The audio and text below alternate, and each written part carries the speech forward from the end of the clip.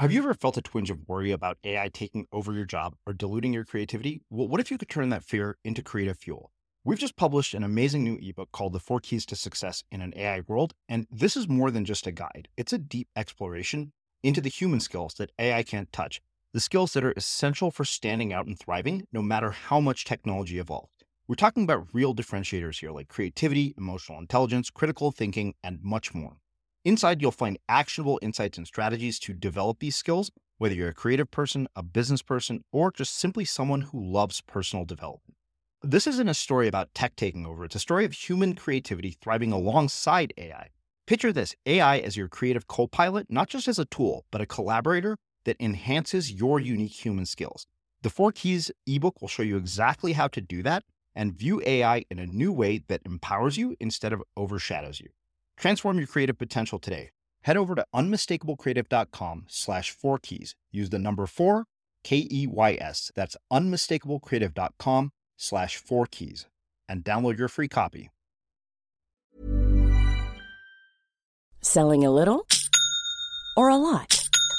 Shopify helps you do your thing however you cha-ching. Shopify is the global commerce platform that helps you sell at every stage of your business. From the launch your online shop stage to the first real-life store stage, all the way to the did we just hit a million orders stage. Shopify is there to help you grow. Shopify helps you turn browsers into buyers with the internet's best converting checkout. 36% better on average compared to other leading commerce platforms. Because businesses that grow, grow with Shopify. Get a $1 per month trial period at shopify.com/work. Shopify.com/work. Ryan Reynolds here from Mint Mobile. With the price of just about everything going up during inflation, we thought we'd bring our prices down. So to help us, we brought in a reverse auctioneer, which is apparently a thing. Mint Mobile Unlimited Premium Wireless. How to get 30, 30, bit to get 30, bit to get 20, 20, 20, bit to get 20, 20, bit to get 15, 15, 15, 15, just $15 a month? Sold! Give it a try at mintmobile.com/switch. $45 up front for 3 months plus taxes and fees. Promo rate for new customers for limited time. Unlimited more than 40 gigabytes per month. Slows full terms at mintmobile.com. Ever catch yourself eating the same flavorless dinner 3 days in a row? Dreaming of something better? Well, HelloFresh is your guilt-free dream come true, baby. It's me, Keke Palmer. Let's wake up those taste buds with hot, juicy pecan-crusted chicken or garlic butter shrimp scampi. Hello Fresh. Stop dreaming of all the delicious possibilities and dig in at HelloFresh.com. Let's get this dinner party started.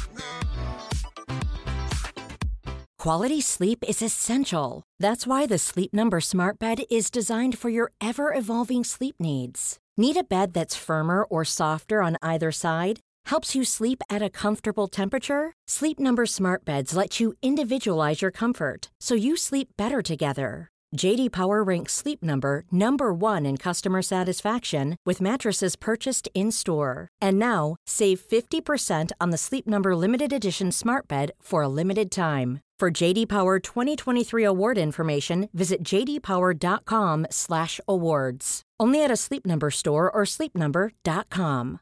One size fits all seems like a good idea for clothes until you try them on. Same goes for healthcare. That's why United Healthcare offers flexible, budget-friendly coverage for medical, vision, dental, and more. Learn more at uh1.com. As creators, we're always on the move. Whether it's a live podcast event, a pop-up shop, or a workshop, we're constantly interacting with community, and that's where Tap to Pay on iPhone and Stripe comes in. Imagine this. You're at a live event, a listener loves your merch, or a participant wants to sign up for your course on the spot. With Tap to Pay on iPhone and Stripe, you can accept their payments right there and then, right from your iPhone, so there's no extra hardware or no delays. Total game changer. It's not just for creators. Any business owner can do this. It's about making transactions smoother and much more personal, growing your business in your way. We've been using Stripe for our products and courses for a long time, and now with Tap to Pay on iPhone, you can take your business to the next level too. So visit stripe.com/tapiphone to learn more. Remember, folks, with Tap to Pay on iPhone and Stripe, your business is always at your fingertips. Most failures happen not because people don't work hard, not because they're not passionate, not because they don't execute well, but because they're building the wrong product. As I say in the book, make sure you're building the right it before you build it. Right. A lot of failures cannot be attributed to incompetence or lack of desire. Just people pick the wrong idea. And I saw that in my father, and in my experience as an entrepreneur, I kept seeing that many, many times. In fact, I would say that 80% of engineers and product managers, whatever titles you have in most companies, are working with products that when launched will fail. And of course, I don't like that, Srini, because think about it. Our most valuable resource, right, to solve all the problems in the world are entrepreneurs and innovators, inventors, right? They're the ones that are going to come up with a new solution. And yet you take this most valuable resource, and 80% of the time they're going to fail. So that really doesn't sit well with me. And that's why I wrote the book. And, the book is just the outcome of 10 years of research and making sure that what I teach and what I discuss actually works. So that's my mission, to beat failure. I'm Srini Rao, and this is the Unmistakable Creative Podcast, where you get a window into the stories and insights of the most innovative and creative minds who've started movements, built thriving businesses, written best-selling books, and created insanely interesting art. For more, check out our 500-episode archive at unmistakablecreative.com. Alberto, welcome to the Unmistakable Creative. Thanks so much for taking the time to join us. Thank you for having me, Srini. I'm looking forward to it. Yeah, it is my pleasure to have you here. So as we were saying before we hit record here, I came across your book, The Right It, Why So Many Ideas Fail and How to Make Sure You Succeed. And the title grabbed me immediately because I'd seen so many failures in my own life with a lot of my own online projects. But then, I dug into it. And as somebody who likes everything to be backed by research and data, it really, really struck a chord with me. So I emailed you right away. And, we're finally doing this. So before we get into the content of the book, this is something I had wanted to ask you just based on your last name and now obviously based on your accent. Where in the world were you born and raised? And how did that end up impacting the choices that you've made with your life? Yes. So, I love this personal question. I was born in Rome, Italy. And just like pizza, I came to America to become bigger and better. And I landed in Silicon Valley. Actually, my parents divorced, so I came here with my father, to start a new life. And I landed in Silicon Valley, and I thought, well, I want to be an entrepreneur. It's in the air, and so that's how I came to come up with the experiences that I discuss in the book. How I learn about failure and how to overcome it. Mm-hmm. So, part of growing up, I think, in every culture is that culture instills certain values, certain belief systems, certain programming. And I wonder what aspects of the Italian culture do you think played a role in you ending up doing what you're doing, and what aspects do you think you actually rejected as to be able to do what you do? Yeah, great question. So I would say, Romans are pretty famous. Both the philosophers and the engineers are very empirical. Right? They were able to build aqueducts that went hundreds of miles without really knowing the physics behind it. So if you look at like Roman philosophy and Greek philosophy, the Greeks have Plato and the world. They deal with the work of Idea and the allegory of the cave, and they come up with all these theoretical concepts. Whereas the Roman philosophers and engineers are much more practical. They tinker, right? They build, they try to learn things firsthand, and I'm a big believer in doing that. So I would say I've taken that actual attitude in my life to just tinker.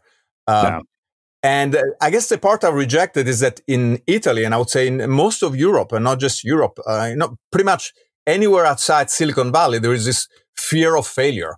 There's a huge stigma attached with failure, right? There are countries in Europe where if you have a bankruptcy, you're not allowed to start a company for 10 other years. So just like you go into entrepreneurial jail. I'm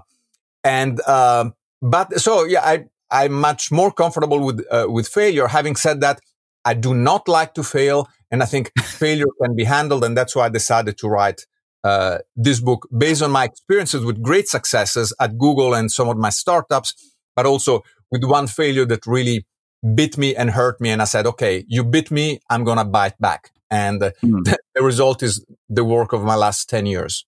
Okay, so we'll come back to the failure that bit you in Google and all of this. But one other thing I wonder is, in the Italian culture, what do parents teach their kids about risk tolerance, about pursuits that where, the outcome isn't guaranteed? Is it similar to sort of the Indian or Asian culture where, you're constantly encouraged to be doctors, engineers, go do something stable. And then, if you don't do that, they're like, well, then how the hell do you plan to get paid?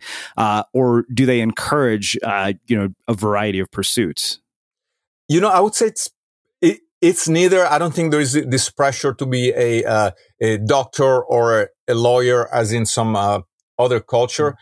But there is this tendency to stick close to your knitting. So if your father was a butcher in Rome, maybe they would like you to be the son of a butcher in Rome. Being a butcher, I guess it's a good thing. So they don't want you to take too many risks. But I cannot say that there is, just like there is in some other culture, this generalized uniform push to have your children to be or do anything specific. I've observed that. I have a lot of friends and colleagues, of course, as you can imagine, from India, and I can notice the difference in their culture, how important for them it is to achieve, to succeed, to get the title, where I would say that we're a bit more nonchalant, right? And in fact, you can see it in the result. The Italian economy is not exactly booming. Right? We tend to take things a little bit easier, more relaxed. So Italy is a great place for vacation. And so I hope that by combining my Italian attitude with this kind of Silicon Valley drive, it's a good combination. Well, it's funny you say that because as you were saying that, I remember, you may have seen it, Michael Moore did a documentary called Where to Invade Next, where he goes around to different countries in Europe to look at various social policies. And he goes to Italy and first he looks at their 8 weeks of paid vacation policy. He's like, these people look like they're having sex all the time. And, it turns out that was actually true, is what they said. But the way that the culture there in terms of work really operates was so different when I saw that documentary. So how old were you when you came here?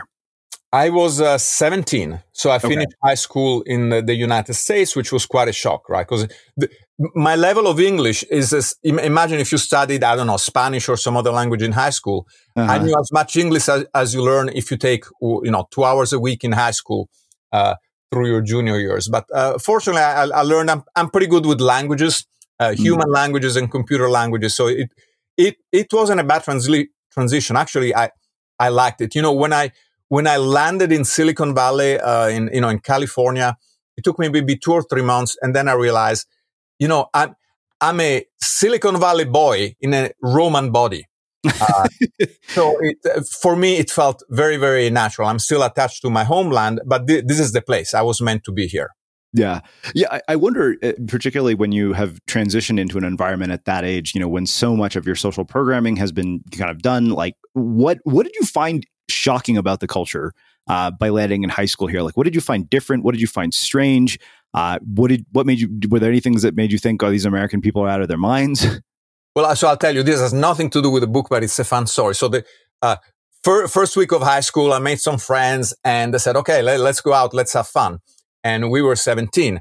And it turns out that for them, fun was scoring a 12-pack of beers and going in a parking lot and drinking beer at 17, which in Italy, they have you sip one when you're 6. So I didn't find that much of a thrill. So it took me a while to adjust to these, to the American culture, especially the drinking part that it seems to be such a big deal over here. And, in Italy, we take it for granted. Yeah. So, this ability to bite back at failures, I wonder, part of me wonders, is this grit something that can be cultivated, or do you get it through experience? Because I feel like often emotional resilience is only the byproduct of going through something painful. Like you build a tolerance for this painful thing by going through it. And so I wonder, where did this start? But more importantly, like what led you down this path? Like where did you go to college? Like, were you set on the idea of computer science and entrepreneurship right out of high school? Yeah. So no, I'll tell you the background. Actually, I'd never thought about this until I listened to one of your previous podcasts where you asked about somebody's parents and, how they influenced you. And when my father came to the US after my parents' divorce, he always wanted to be an entrepreneur. And he was a smart guy. He was a hardworking guy, but he had a lot of failures. And so, I kept seeing my father fail with this idea and that idea. And I hadn't thought about that until 2 or 3 decades later when I thought, maybe I have this bone to pick with failure because I saw my dad failing and trying too hard. And the whole point of my book is that most failures happen not because people don't work hard, not because they're not passionate, not because they don't execute well, but because they're building the wrong product. As I say in the book, make sure you're building the right it before you build it. Right. A lot of failures cannot be attributed to incompetence or lack of desire. Just people pick the wrong idea. And I saw that in my father, and in my experience as an entrepreneur, I kept seeing that many, many times. In fact, I would say that 80% of engineers and product managers, whatever titles you have in most companies, are working with products that when launched will fail.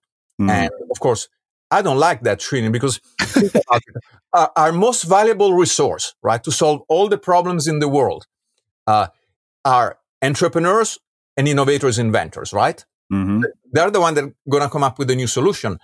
And yet you take this most valuable resource, and 80% of the time they're going to fail. So that really doesn't sit well with me. And that's why I wrote the book. And, the book is just the outcome of 10 years of research and making sure that what I teach and what I discuss actually works. So that's my mission, to beat failure.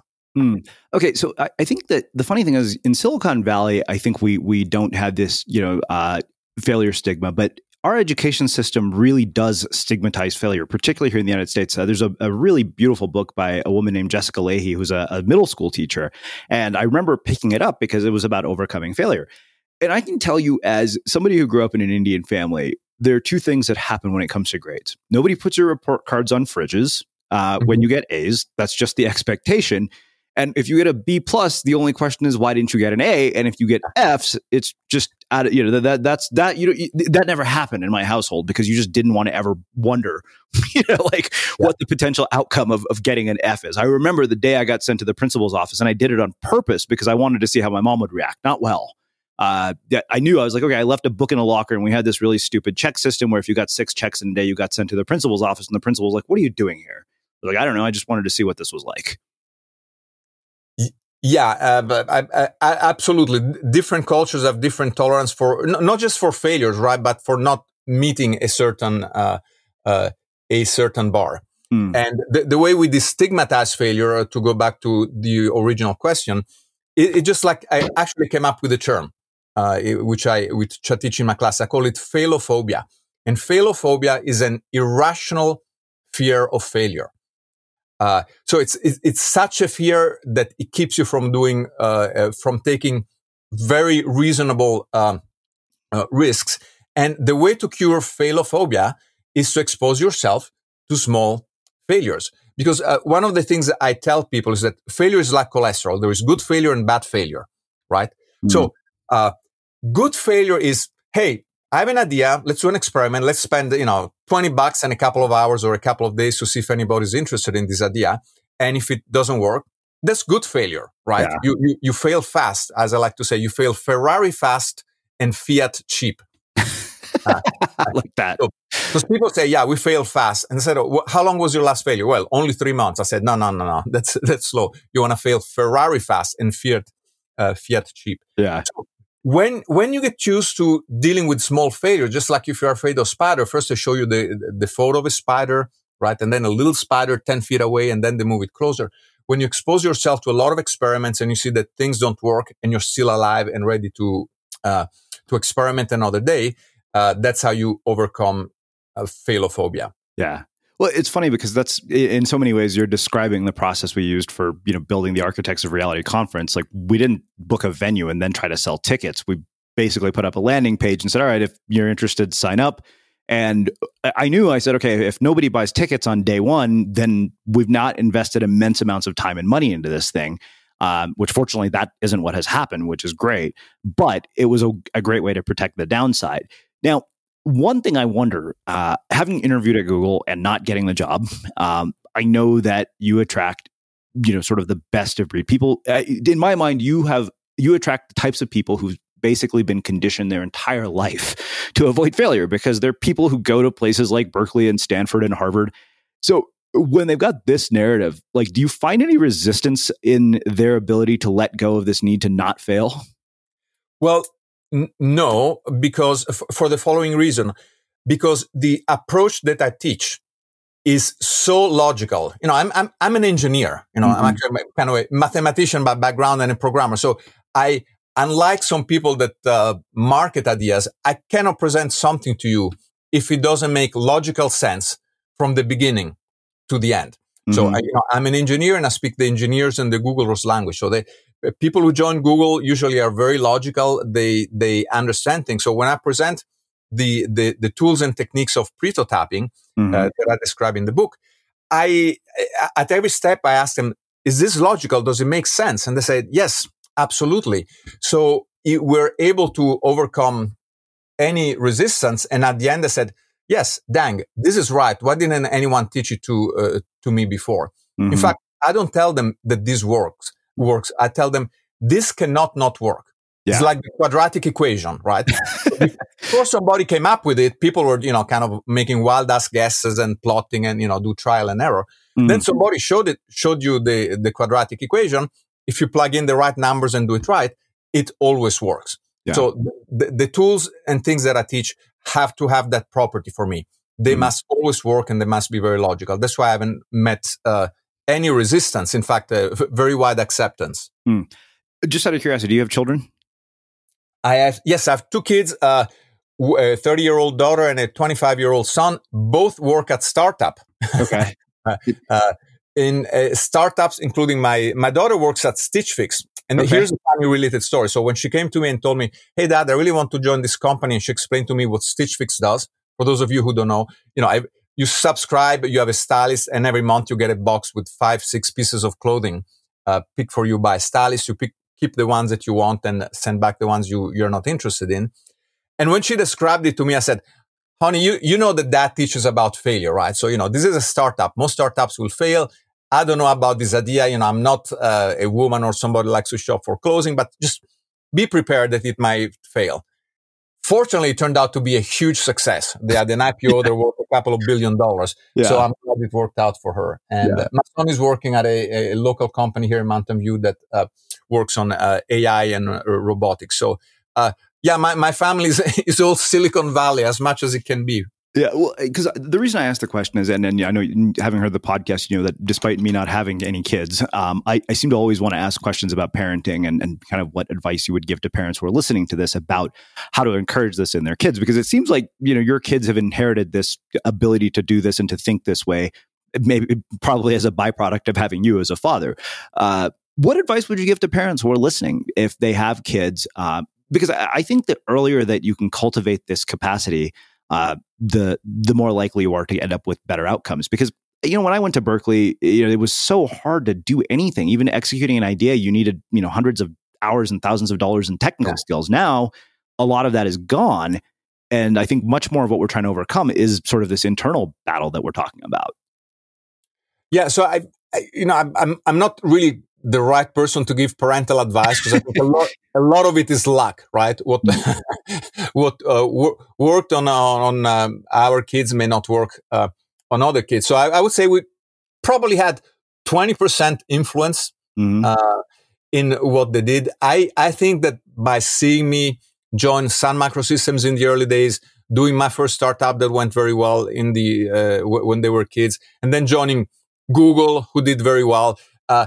And then seeing my second startup, the one that prompted me to write the book that didn't work out as well, they kind of learned that, you can fail with a startup. Some of the time it succeeds, and then, it really pays off and it's a great thing. And even if you fail, look, Dad's latest startup didn't work, but he went back to Google and now everything seems to work. So failure, nothing to be too afraid about it.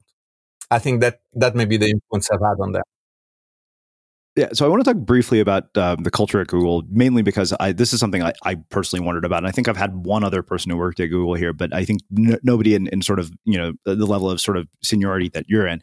And the reason this is, just personally morbid curiosity for me is because, as I told you, when I was in business school, I got rejected for a job at Google. And I think one of the things that I remember very distinctly was how difficult some of the interview questions were. I remember going to an investment banking interview and somebody's like, how many golf balls can you fit in a 747? And now my answer would be, well, unless Richard Branson and I are planning on doing ecstasy, I can't see any reason why I would need to know that. But so part of me wonders, I know that part of this has changed. What is it that like makes candidates stand out in your mind when you guys hire people who come to work for you? What is it that makes somebody successful at a place like Google? Well, right now I'm on leave from Google, and the company has, I don't know how many employees, but now it's a huge number. So I really do not know what's going on in all departments, but I would say that your experience is shared by a lot of people. I've personally recommended friends of mine whom I knew to be extremely smart, and somehow, somewhere in the interview process, something did not work. So I would say if you didn't get an offer from Google after one interview, you're in very good company. But here's the thing: if you really want to work there, keep applying. Right? Because, if you're in the ballpark, maybe someday you get somebody that asks you that question that really completely throws you off for a loop, or maybe it's a bad day for you. So I've had friends that first time they did not get the job, but then they replied and they were accepted in the future. Well, I want to come back to sort of this, super high level of achievement of people like Larry and Sergey, but let's bring that back to, the later part of the conversation, because I think it'll be more relevant there. Let's actually get into, the content of the book itself. So one of the first things you say is the root cause of most failures can be traced back to muddy, fuzzy, undisciplined thinking. So I guess, how do you get to disciplined thinking? And then what is what you call, market failure? Like, how do you distinguish between market failure and market success? Yeah. So as I write in the book, remember, I'm an engineer, so I tend to be very precise in my definition. Failure is when your expected results are less than when your actual results are less than the expected results, right?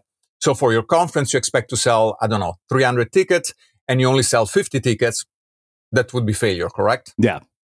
Right. And on the other hand, if you say you're expecting to sell 200 tickets and you sell 500, that would be success. So that's how we define it. Okay. So the first step, when you come up with a new idea, is to be very specific about what success means to you. Mm-hmm. And so for a while, for a couple of years, I was trying to get people to express it as clearly as I could. And then one day at Stanford during office hours, I had one of those moments that you remember. In fact, in the book, I took a photo of that moment over the whiteboard because it was so powerful. So I had this group of students, they had an idea for an portable air quality monitor, and they kept expressing their idea in very fuzzy ways. Yeah, some people that work in very polluted city would buy this device for their kids. And I was struggling to get them to say it with numbers, right? Stop being so fuzzy. And someone had left on the whiteboard some equations from, I think it was probably a calculus class, with X, Y's, and Z's. That's when I had this flash of insight. I said, all right, stop. Tell me your idea using this formula. At least X% of Y will do Z. X% is a percentage of your target market. Mm-hmm. Y is your target market, and Z is some action with skin in the game, something that they will do. Yeah. So that forces you to take a fuzzy idea and put it into a very clear format. So instead of saying some people in very polluted city will buy a portable air quality device from us, it would say 10% of people living in cities with an air quality index higher than 100 will spend $99 on a portable air quality device. So this is the clarity that you need to have at the beginning to express your idea. Make sense? Yeah, no, that makes sense. So I have a question around that. So I don't know if you've ever read it. There's a book called The Four Disciplines of Execution. I don't remember who the authors were, but Cal Newport mentioned this in his book as well, right? So often the numbers we're talking about. So for example, you could say, okay, I'm going to increase the traffic to my website, right? Or I'm going to sell X number of books, or what you call what they would call a lagging indicator, because you don't control that per se. So how do you balance the sort of knowing that, okay, this is what the success number looks like, X number of book sales with knowing that, okay, wait a minute, like I control my effort in terms of writing a good book, in terms of, reaching out to making podcast appearances, whatever it is. But at the end of the day, whether I can control the metric or not is, questionable. The other thing is, you mentioned the conference, and, I wonder what role time plays in all of this, because, you're right. Like if we wanted to sell 300, which is what we're aiming for, but we have until April. And that's what, so I wonder about that. It's like, you're probably not going to sell all 300 in 1 week.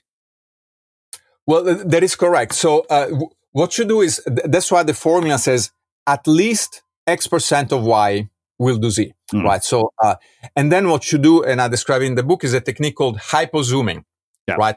So let's speak for your conference. First of all, who is your target audience? The people who listen to the podcast. Perfect. It couldn't be any better, right? So how many people do you have listening to the podcast? On any given week, probably, last I looked at the metrics, anywhere between 30 to 40,000. Okay, so that's an awesome number, right? So you don't need to do a lot. So, and what do you expect them to do? So ultimately, you would like them to sign up for the conference that, and I know you're doing it in Nashville and it's reasonably priced because you want to try to get as many people as possible. Exactly. Correct? We wanted to make it accessible. Because when we did a conference, I think in 2014, because it was small and we didn't have economies of scale, we had to price it extremely high in order to cover it. So that's why we moved it to Nashville, because we thought, we priced out way too many people last time. The whole purpose of this was community. And I really wanted to make this something that anybody could get to. Perfect. So here's a perfect XYZ hypothesis for you. Because you have so many listeners, you can have a very small percentage. You could say, 2% of the people who listen to my podcast will submit their email to request an invitation or some more information about the conference. Mm-hmm. Agreed? Yep.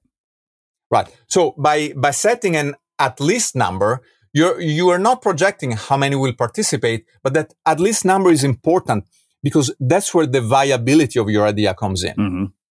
So in design thinking, we have 3 things that must work out for a product, for an idea to succeed. Desirability, do people want your product? Feasibility, can you build and deliver your product? And viability, can you make a business out of it? Mm-hmm. Right? So clearly you can put up a conference that's feasible, right? Yep. You can test desirability using the prototyping techniques. Yep. By the way, that's the area I'm focused on, right? Desirability. Mm-hmm. Make sure that people want your product. Yep. Now, then it comes to the viability, and that's where it becomes a business. And that's where you decide, look, I need to have at least 0.5% of my monthly audience sign up for the conference to make it worthwhile. Yeah. And that's what determines your lower bound. And then you do experiments to see if you can actually get anywhere near there. Yeah. Now, things may explode, right? So people always tell me, well, Alberto, how can I predict, if we're going to be the next Facebook or the next Google? I tell them, no, you cannot do that, right? But think of how all of these companies started. Facebook started by inviting Harvard students for dating purposes. Mm-hmm. Google started at Stanford indexing all the Stanford online material internally, right? So they all start with a very, very small focus, and then they start to expand more and more. Same thing with Gmail. Mm-hmm. Gmail started as an internal project by people that weren't too happy with how other mail services worked. It was used internally. And then after 2 or 3 years of people inside Google really liking it, right? So that's what, clearly desirable. They did a pilot. They invited 1,000 people from outside Google. Almost all of them signed up. So that clearly indicates success. And then after 3 months, they were all still using it regularly. Mm-hmm. So that gives you an idea of initial level of interest and ongoing level of interest. Now, for Gmail to go from that stage to being, the behemoth that it is now, it takes a lot of great execution, right? And continued pressure and innovation, et cetera, et cetera. So you cannot predict what's going to happen at the end. Yeah. But if at the beginning, if you couldn't you invite 1,000 people and 3 sign up, then right, it's going to be a slog. So that's why I phrase it, at least X% of my target market will do this, because that sets up your viability. Okay. I need to have 0.5% of the people. There's never been a faster or easier way to start your weight loss journey than with PlushCare. PlushCare accepts most insurance plans and gives you online access to board-certified physicians who can prescribe FDA-approved weight loss medications like Wegovy and Zepbound for those who qualify. Take charge of your health and speak with a board-certified physician about a weight loss plan that's right for you. Get started today at plushcare.com/weight loss. That's plushcare.com/weight loss. plushcare.com/weight loss. Many of us have those stubborn pounds that seem impossible to lose, no matter how good we eat or how hard we work out. My solution is PlushCare. PlushCare is a leading telehealth provider with doctors who are there for you day and night to partner with you in your weight loss journey. They can prescribe FDA-approved weight loss medications like Wegovy and Zepbound for those who qualify. Plus, they accept most insurance plans. To get started, visit plushcare.com/weight loss. That's plushcare.com/weight loss. I'm Sandra, and I'm just the professional your small business was looking for. But you didn't hire me because you didn't use LinkedIn Jobs. LinkedIn has professionals you can't find anywhere else, including those who aren't actively looking for a new job, but might be open to the perfect role, like me. In a given month, over 70% of LinkedIn users don't visit other leading job sites. So if you're not looking on LinkedIn, you'll miss out on great candidates like Sandra. Start hiring professionals like a professional. Post your free job on linkedin.com/people today. One size fits all seems like a good idea for clothes until you try them on. Same goes for healthcare. That's why United Healthcare offers flexible, budget-friendly coverage for medical, vision, dental, and more. Learn more at uh1.com. Quality sleep is essential. That's why the Sleep Number Smart Bed is designed for your ever-evolving sleep needs. Need a bed that's firmer or softer on either side? Helps you sleep at a comfortable temperature? Sleep Number Smart Beds let you individualize your comfort, so you sleep better together. J.D. Power ranks Sleep Number number 1 in customer satisfaction with mattresses purchased in-store. And now, save 50% on the Sleep Number Limited Edition Smart Bed for a limited time. For J.D. Power 2023 award information, visit jdpower.com/awards. Only at a Sleep Number store or sleepnumber.com. As creators, we're always on the move. Whether it's a live podcast event, a pop-up shop, or a workshop, we're constantly interacting with community, and that's where Tap to Pay on iPhone and Stripe comes in. Imagine this. You're at a live event, a listener loves your merch, or a participant wants to sign up for your course on the spot. With Tap to Pay on iPhone and Stripe, you can accept their payments right there and then, right from your iPhone, so there's no extra hardware or no delays. Total game changer. It's not just for creators. Any business owner can do this. It's about making transactions smoother and much more personal, growing your business in your way. We've been using Stripe for our products and courses for a long time, and now with Tap to Pay on iPhone, you can take your business to the next level too. So visit stripe.com/tapiphone to learn more. Remember, folks, with Tap to Pay on iPhone and Stripe, your business is always at your fingertips.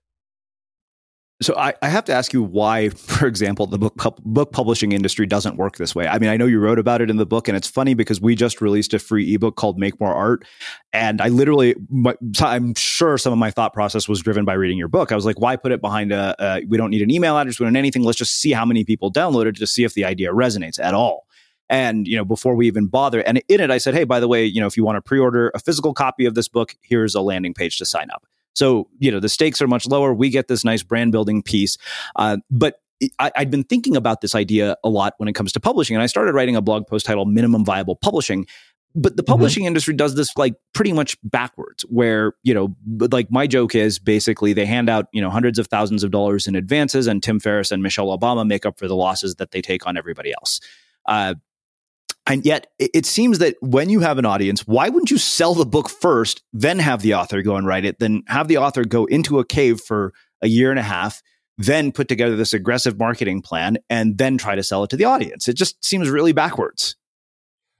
Well, it does until you actually analyze it. And I would say that the VC industry is the same as the publishing industry, right? In a sense, is the same as the movie industry. Yeah. And this is where a lot of entrepreneurs get messed up, right? Because let's say you get funding by a VC, as it happened. So in my book, I tell the story. My first startup, I raised $3 million.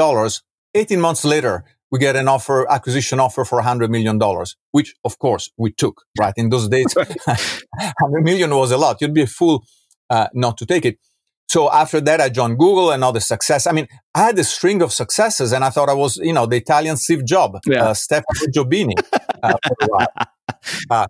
And so with all that hubris, I decided, okay, now I want to do another startup. Forget raising $3 million. I'm going to raise a lot. So we raised $25 million. And I remember, we raised the first round from Savoia, the best VCs in Silicon Valley. And I thought, great, we have it made. If Sequoia thinks we're going to be successful, it's going to be successful. Right.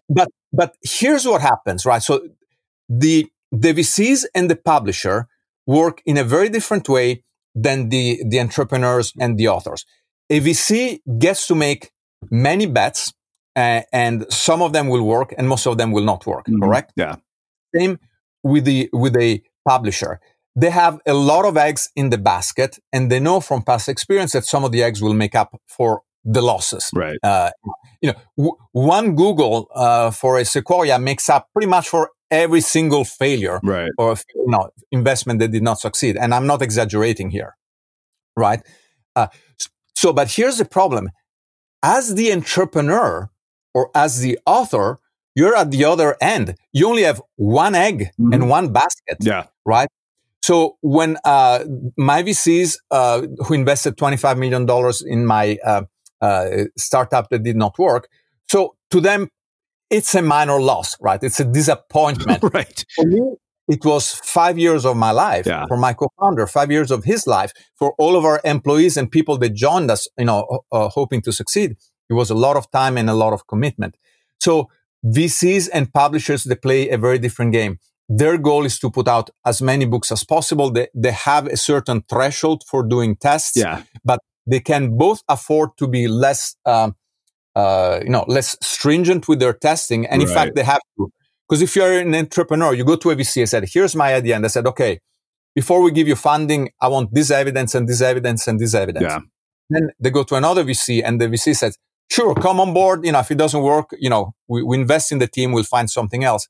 They're going to go with the second VC. So that's why you have to, if you're an entrepreneur, you're playing a very, very different game than if you are on the other side. Well, it's fascinating because, the whole premise of this ebook that I wrote was the idea that, one of the sort of greatest insurance policies in a creative career is to be prolific, to write as much as possible, to create as much as possible, because then, even though you have, like you said, you have one basket, one egg, like that helps you create multiple baskets and multiple eggs in some way.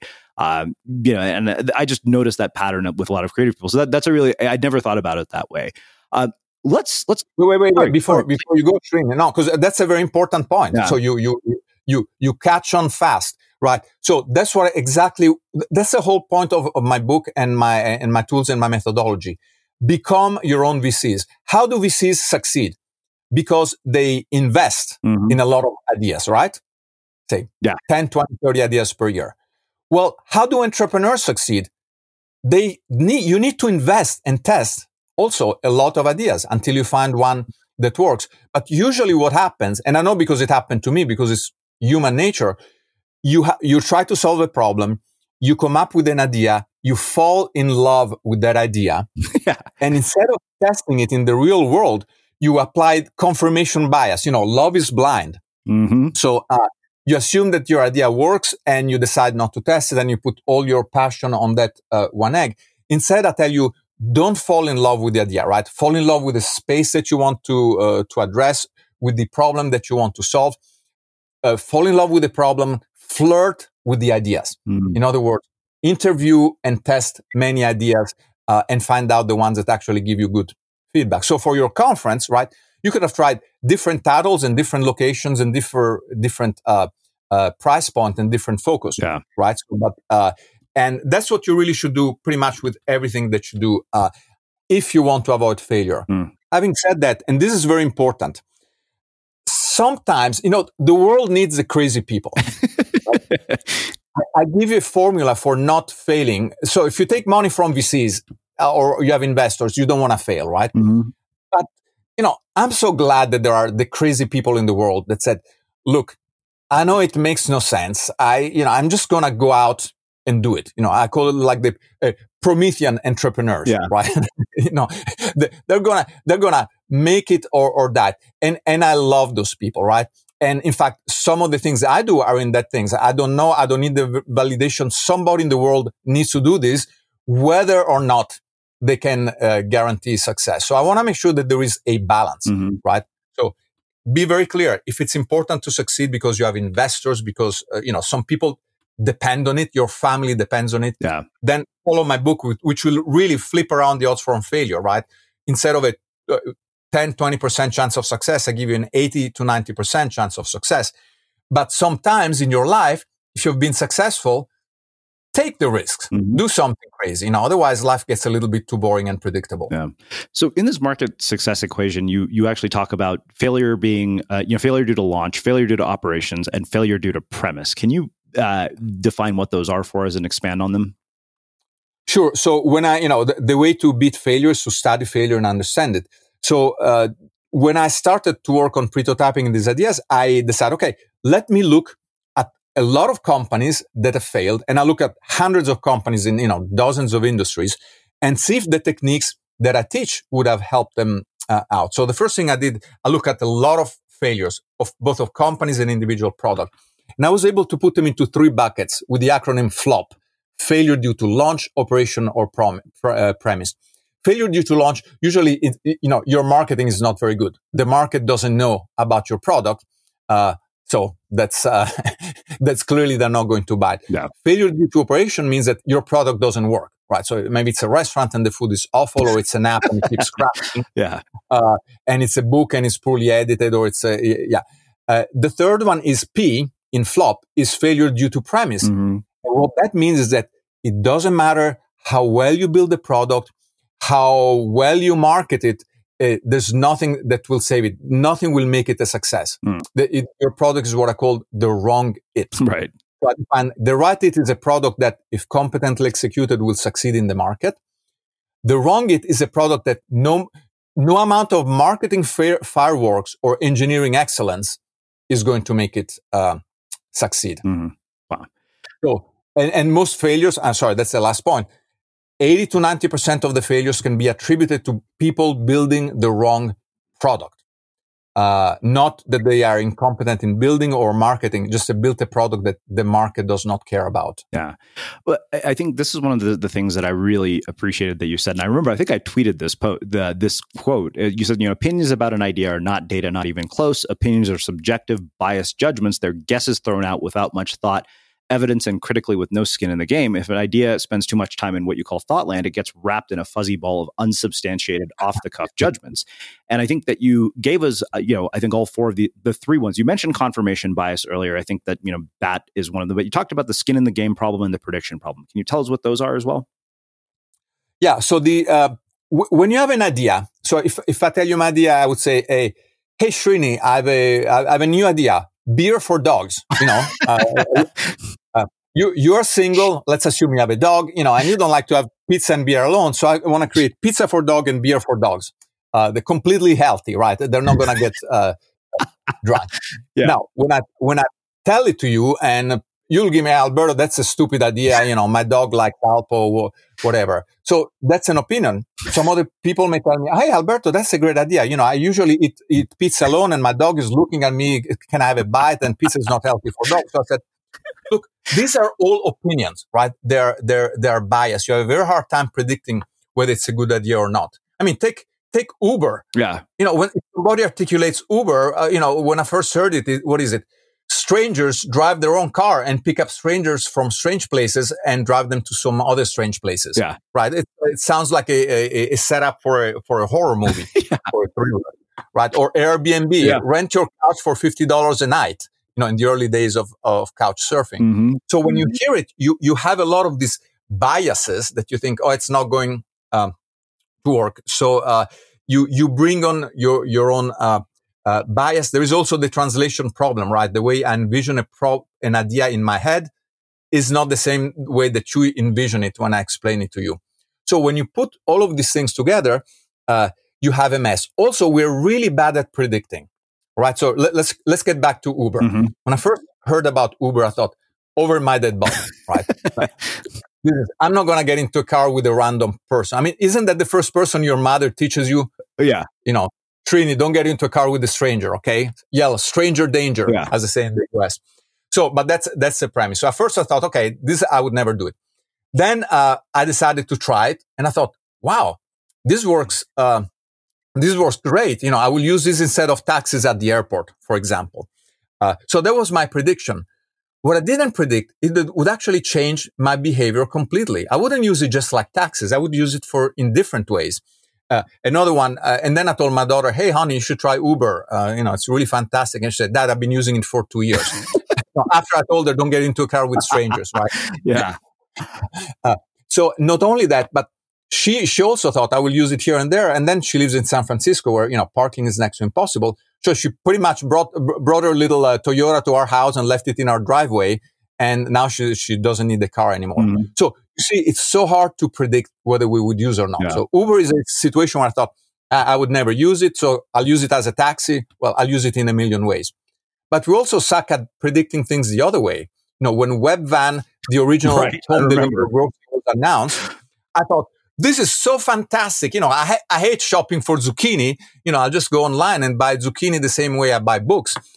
So my prediction is I would never set foot in a grocery store. The reality is I tried it. It worked just exactly as advertised. For whatever reason, I didn't end up using it. So that's a prediction problem. We suck at predicting what would work for us. So these are all sort of embedded cognitive biases. Are there ways to overcome them? I mean, I remember, one of our former guests who also talked to another former guest about traditionally publishing a book said, oh, that guy said his whole speaking career changed after a traditionally published book. It's been a game changer. And I thought, yeah, but he's also sold 1 million books. So there's confirmation bias at work. And that was the first thing I thought. And I know that I have it as well. So is there a way to avoid that? Like, is there a way to overcome any of these cognitive biases? Yes. And, of course, we could spend 10 hours on this discussion because I spent hundreds of hours studying it. But the shortcut is just collect data with skin in the game, right? So what we call biases is a combination, as I said, a fuzzy ball of opinion, judgment, unsubstantiated beliefs, hopes, hypes, replace hopes and hypes with hypotheses. And, the beauty of a hypothesis exists for one reason, to be tested, right? When you say, hey, I have a hypothesis. If I do this thing will happen. Said, okay, great. You can go ahead and actually test that hypothesis without actually going all the way and building the product, right? So you don't even want to prototype it. You want to do something earlier than that because people spend months or years building prototypes, and you can test that much more quickly by building a prototype, which is a version of your product that doesn't exist, right? Your conference doesn't have to exist for you to announce the intention to have a conference, correct? Exactly. Yeah. Right. But by the way, since you mentioned the conference, I want to confirm that you're doing the right thing.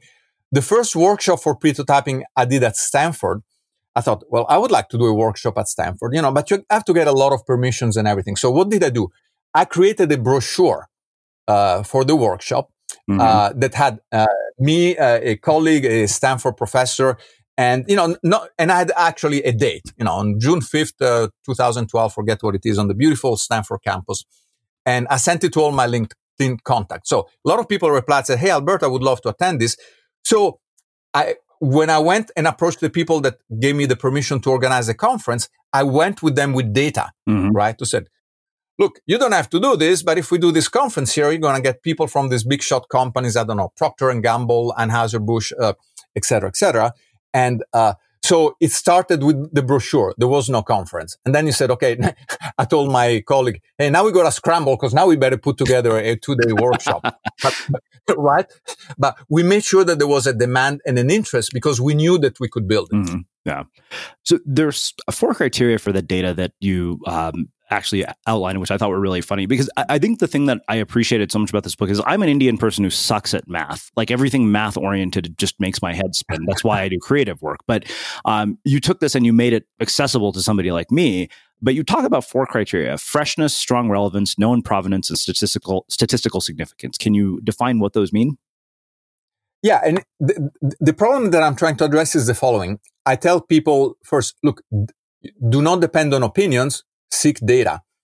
Now, most people think that if anything with numbers, right? You take random numbers, you put them in a spreadsheet, you sort them, and you print a pretty chart. It looks like data, right? Right. Right. Or you can take data from other people and apply. So I said, no. There's two types of data that I describe in the book. The first one is OPD. It stands for other people's data. It's data collected by other people for other purposes. For, the project may be similar, but these are other people, other purposes, other times with other criteria. Instead, what you need is what I call YODA, which stands for your own data.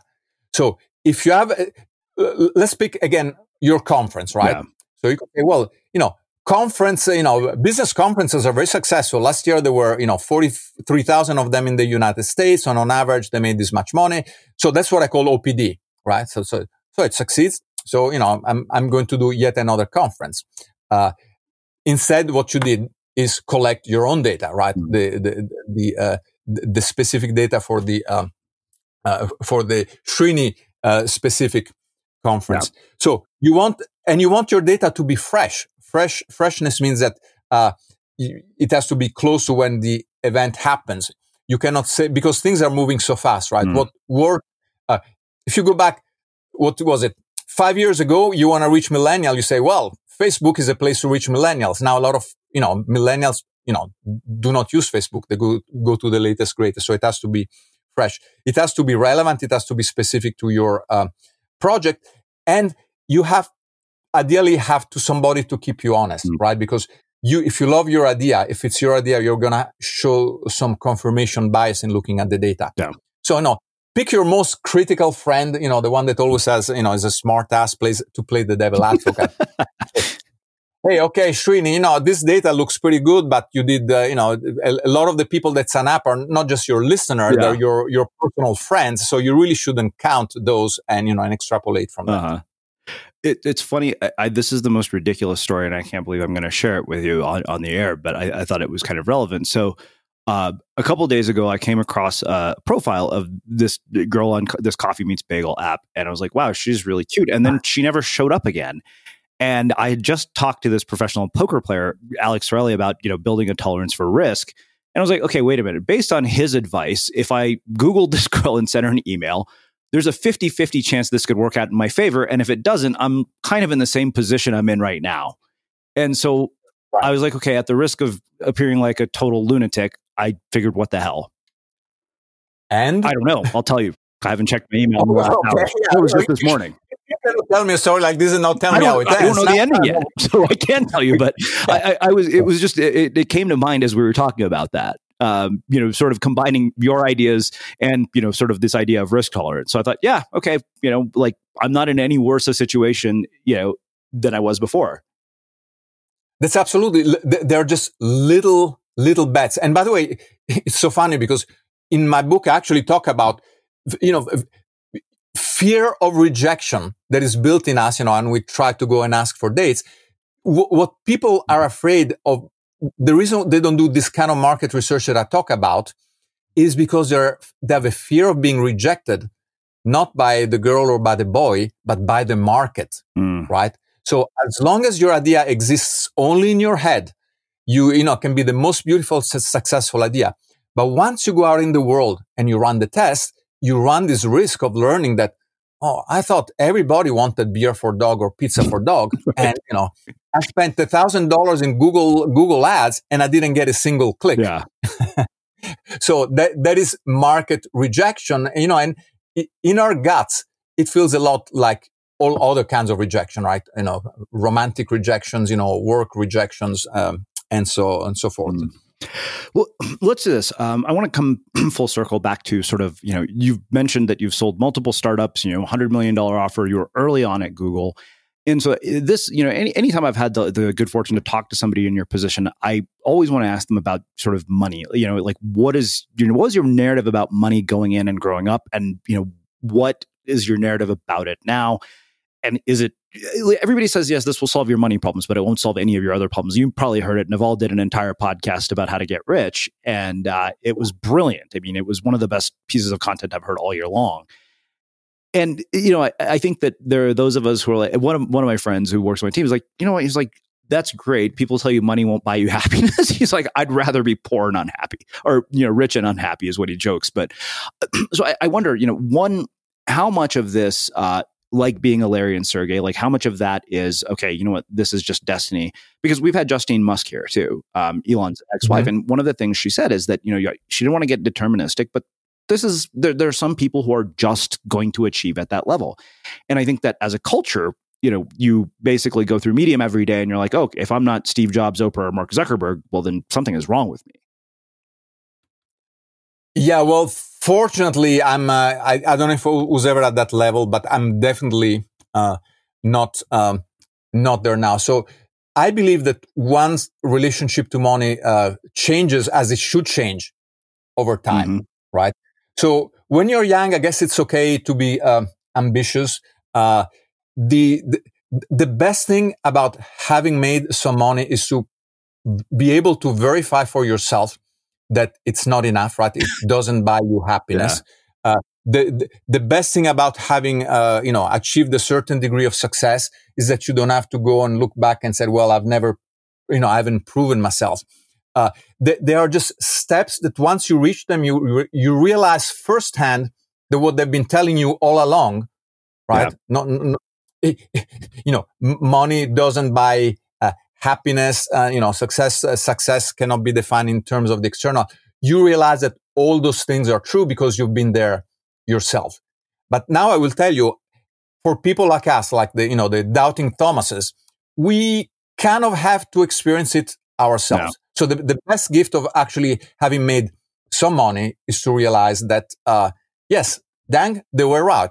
Now I'm going to go and focus on completely different things, right? Because what you need to be happy is very, very little, and you don't want to sacrifice happiness to achieve, the kind of level of financial success that, frankly, only happens by chance, in my opinion. You have hard work, but if circumstances were different, Larry and Sergey would be very successful professors of computer science, right? Yeah. At some prestigious university equally happened, but they were at the right place at the right time. So don't. Well, yeah, it's funny because I remember the Bill Gross TED Talk when he said he analyzed something like 300 startups, and he said one of the biggest factors was timing. And Friendster came out before Facebook, but it didn't have the same level of success. Like we always joke, my friends and I went to Berkeley. We graduated December 2000, and we were college from 96 to 2000. It was like watching the most amazing party from across the bay, and then when we got to San Francisco, it was over. That's right. That's absolutely right. Yes. So right now, who am I a fan of money-wise? The people that just have the courage to give it all away, right? My favorite story is, the philosopher Wittgenstein. He was heir to an enormous fortune, right, from his family, and he just decided, I don't want it, so he gave it all to his sister. And of course, I wasn't there, but the story is. From one of his biographies that, well, why did you give all your money away to your sister? Why didn't you give it to other people? And he said, because, money can really corrupt, and my sister has already a lot of money, so I'm not going to do her any damage. That's funny. So that's my attitude. The best way of making some money is that you realize, okay, this is good. This is enough. You don't need a lot of it. Yeah. Well, I think the Paul Graham one is how to start a startup class, which, Sam Altman's class, Paul Graham gives one of the talks, and he said, like you think that, people like Larry and Sergey live these charmed lives, but he's like, what you got to remember is Larry Page started running 100 miles an hour when he was 26 years old, and he's never stopped.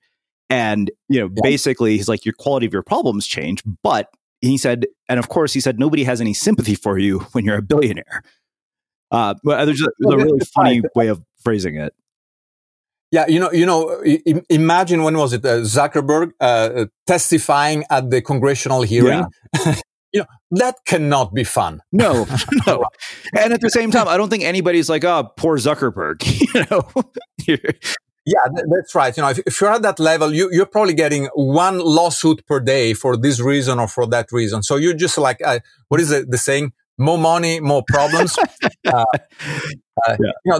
is just an amount that is just right, just good enough, once you can provide for your family, send your kids to school, be able to put food on the table, et cetera, et cetera. Yeah. I think the rest is an excess. But, doing that in Silicon Valley and accepting it is very, very hard. I think our screwed up relationship with the money at all levels is the cause of so many trouble, so much dissatisfaction in the world. Yeah, I mean, I think that not only is it a dissatisfaction, it seems that it's also led to a sort of ruthless approach to business. I mean, Simon Sinek has talked about this a lot in his latest book, The Infinite Game, and another one called Leaders Eat Last, where, I mean, it seems like part of what happened is, growth for its own sake, just became this thing that everybody was so focused on.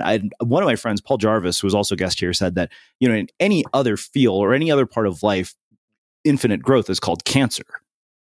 That's right. That's right. It's unsustainable. Need to keep adding. Look, if you want the GDP to grow, how can you do it? You add more people, and God knows the planet doesn't need more people, right? Or you get people to spend more money, but people are already spending beyond their means. So where does this growth come from? So I think, but this goes into very, very philosophical territory. But as I put at the end of my book, right? So it's important that if you decide to bring a new product to the market, that it's the right it, meaning a product that will succeed if you build it well.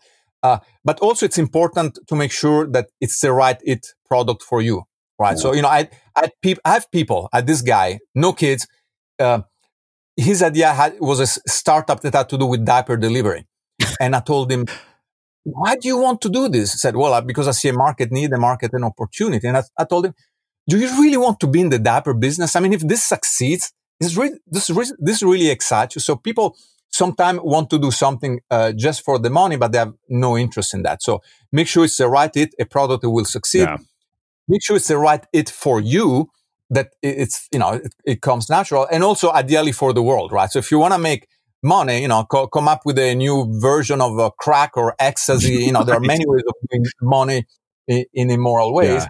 But if you can have the trifecta, you are building a right product, product that the market wants, about something you're passionate and interested in, and the product is good, kind of contributes to a general goodness of the world.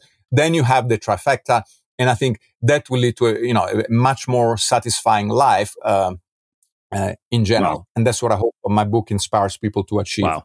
Well, I think that makes a really just beautiful place to finish our conversation. So I have one last question for you, which is how we finish all our interviews, which I know you've heard me ask. What do you think it is that makes somebody or something unmistakable? And since I listen to your podcast, I hate to give you the same answer that other people have given you, but, I'm not going to make up something just to be different, right?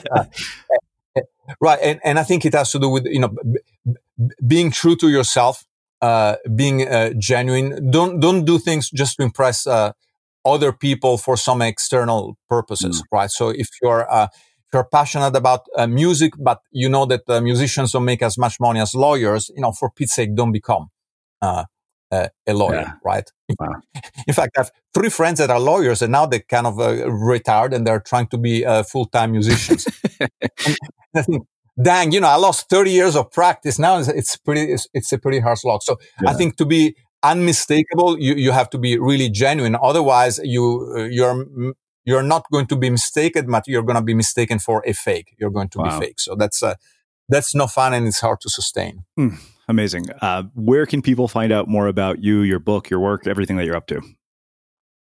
Yeah, albertosavoia.com. It's just like Albert Einstein, except that I have an O at the end. And the book is called The Right It. All available in the finest bookstores. And I'm pretty accessible. If people have some questions, they can send me email, and I try to help them. Again, my mission these days is to help our most valuable resource, entrepreneurs and innovators, to make sure that the idea that they pursue and invest in will succeed, because they really are our most valuable resource. So that's my passion these days. Amazing. And for everybody listening, we will wrap the show with that.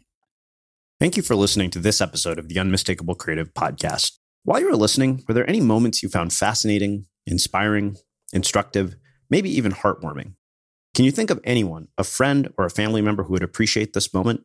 If so, take a second and share today's episode with that one person, because good ideas and messages are meant to be shared. Ever catch yourself eating the same flavorless dinner 3 days in a row? Dreaming of something better? Well, HelloFresh is your guilt-free dream come true, baby. It's me, Keke Palmer. Let's wake up those taste buds with hot, juicy pecan-crusted chicken or garlic butter shrimp scampi. Hello Fresh. Stop dreaming of all the delicious possibilities and dig in at HelloFresh.com. Let's get this dinner party started.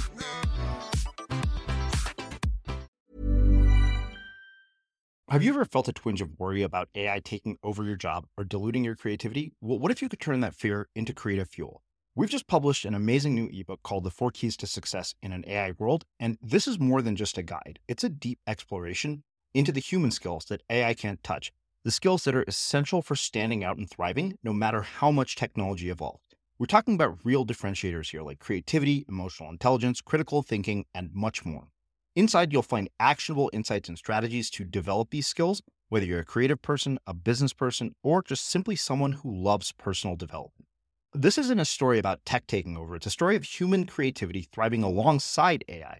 Picture this, AI as your creative co-pilot, not just as a tool, but a collaborator that enhances your unique human skills.